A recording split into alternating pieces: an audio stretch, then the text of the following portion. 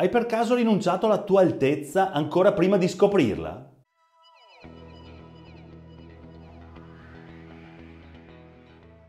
Le tragedie che ogni giorno ci fanno sentire i media e che noi avidamente ascoltiamo, sebbene tengano alta la nostra attenzione, contribuiscono però a toglierci la speranza. Nel marketing strategico c'è un principio fondamentale. Serve sempre una frase, un esempio, che impatti fortemente sulla paura. Ecco che spaventare, creare angoscia, decisamente attiva la parte emozionale di noi. Ma se il messaggio che segue è di tipo manipolativo, della serie ti vendo la soluzione perfetta per eccellenza, anziché passare il messaggio del tipo tu hai in te tutte le risorse per farcela, lascia che ti prenda per mano e ti accompagni a scoprirle. Sto abusando di te, ti sto stuprando a livello psichico, cioè ti sto legando, attivo una dipendenza. A ciò si affiancano poi una miriade di messaggi che parlano di successo, di conoscenza e che paiono volere il nostro bene, ma in realtà mascherano una infelicità perpetua dietro ad una soddisfazione momentanea. Tutto questo si frappone mentre la nostra fabula di vita si svolge e si snoda sempre e solo intorno all'amore. Dante, ad esempio, nell'opera che precede la Divina Commedia, La Vita Nova, racconta un sogno in cui vi è una divinità che rappresenta amore, che tiene in braccio una donna. Tale donna è affamata e gli viene dato in pasto il cuore dell'amato. E amore guarda Dante e gli dice: guarda il tuo cuore.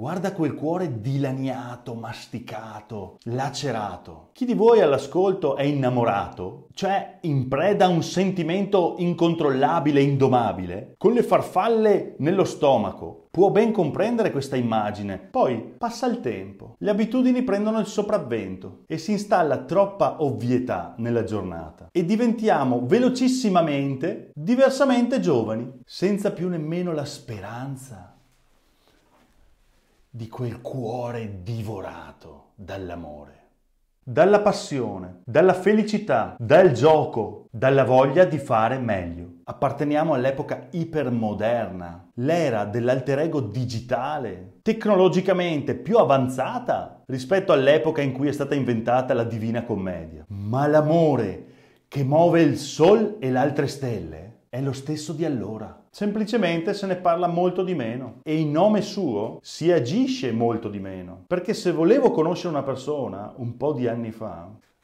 bussavo alla sua porta, le andavo incontro, portavo un fiore. Oggi mando un emoticons. Non che ciò sia sbagliato, ma semplicemente facciamo qualcosa di diverso, facciamo qualcosa di grande. Torniamo alle origini, portiamo il fiore, bussiamo alla porta. Cerchiamo un contatto vivo, reale, un contatto che abbia a che fare con quell'amore che si può toccare sulle labbra. E sapete cosa diceva Dostoevskij? Possiamo fare a meno di tutto, ma non possiamo fare a meno di Dante. C'è un paradosso fantastico nel corpo umano, il cuore. Il cuore è un organo vuoto, certo, e batte involontariamente. Non possiamo comandare al cuore di fermarsi, di bloccarsi istantaneamente. Lui va di per sé stesso, batte involontariamente. E il cuore, che senza il quale organo la vita non è possibile, è vuoto. È un koan, capite? È un paradosso, è un applauso con una mano sola. È un suono che funziona indipendentemente dalla volontà. Ti voglio ricordare la domanda iniziale. Hai rinunciato alla tua altezza senza averla ancora scoperta?